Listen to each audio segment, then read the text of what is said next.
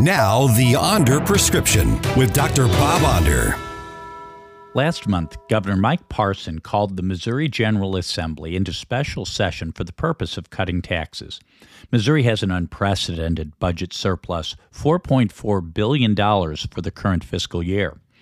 At a time when Missourians are struggling to make ends meet with 8.3% inflation, what better time to allow them to keep more of their hard-earned money?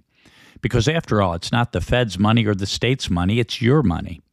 So I'm happy to say that on Thursday, the Missouri House gave final approval to a tax bill that will likely reduce the state income tax from 5.3% to 4.8% over the next 2 years, and eventually 4.5%, provided certain revenue targets are met. Governor Mike Parson will likely sign the bill.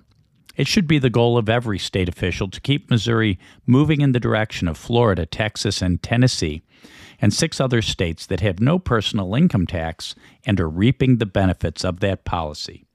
I'm Dr. Bob, and that's my prescription. Find more Dr. Bob Onder at bobondermo.com.